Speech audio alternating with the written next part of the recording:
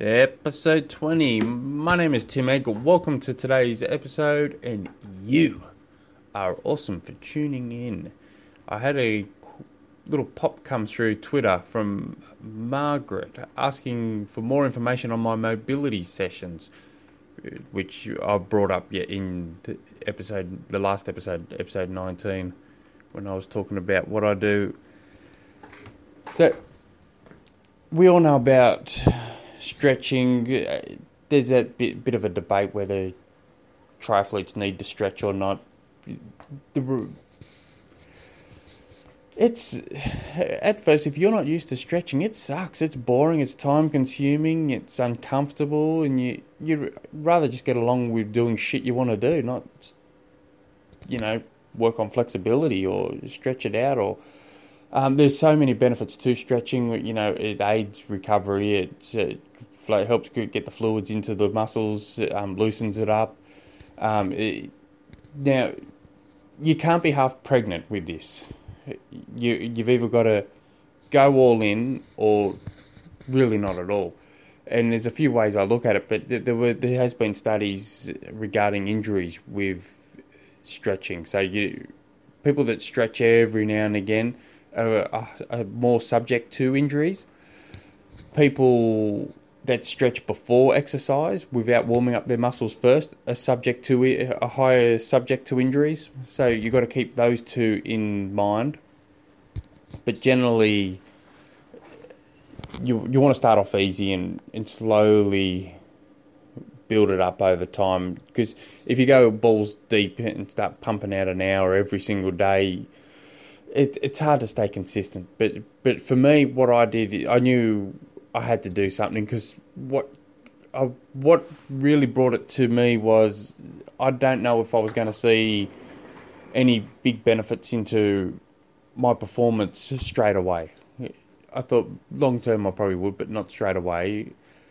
But I was thinking I was really thinking long term. Like, I'm 37, but I was thinking about when I'm 65, 75, 85. Now I work at a place where there's a fair few older people. They've been working at this company now for what appears to be 150 years.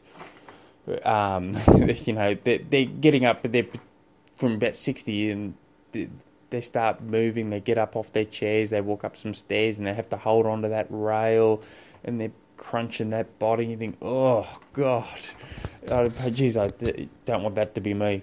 They're just really tight, and I thought I've got to do something about this. So, and I've done spurts of it before. I'd be going out, pumping out stretch sessions, and mobility sessions, or whatever. It's hammer yoga, but I struggle to stay consistent. So I thought, well, if I can at least do 3 10-minute sessions per week, it's a starting point. It's better than nothing. So I started off doing them, and then before you knew it, 10 minutes gets turned into 15 minutes. 15 minutes gets turned into 20. You're sensing a pattern here? Yeah, 25. And then 30. And you start off doing the basics. Your quads, your hamstrings, your calves, your chest, your back. You just start up and you just add that little bit more every time, a little bit more every time, a little bit more. And it got to the point, and it wasn't long at all. It was, I want to say somewhere around 6 weeks, I started to feel differently, and I could start feeling that, man, it's been a couple of days since I've stretched, and I feel a bit tired. It's a really bizarre feeling, and so, and it didn't take me long to build it up and stayed consistent. So some weeks, all up, I put it in my training logs. There's over 3 hours of mobility work I've done through the week. I feel great. Then there's some weeks where, as long as I always get a minimum of an hour and a half a week, spread over 3 sessions, I'm happy. But I've noticed, I can't say I've noticed any real difference in my performance. Swim, bike, run.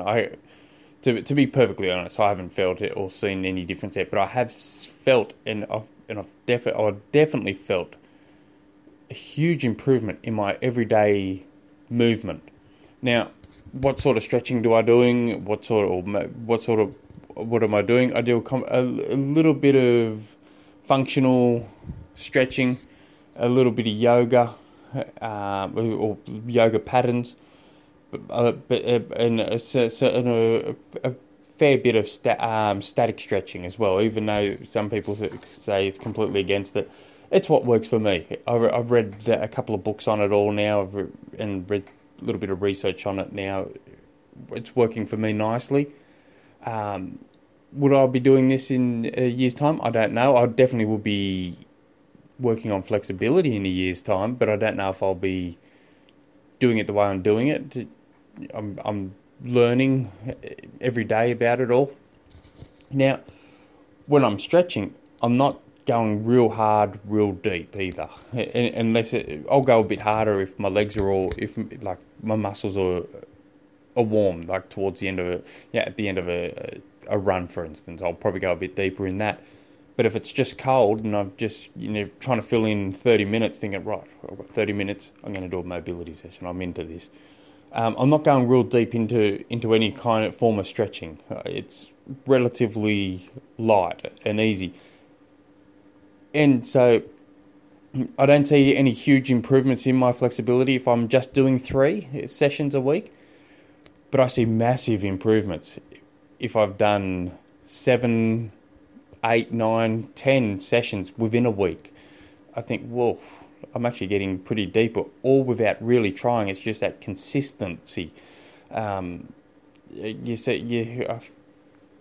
guy, I forget his name, the SEAL, the Navy SEAL in that book, Living with a SEAL. If you haven't read that book, that's a great book to read. I'd highly recommend that. It's probably the best book I've ever read.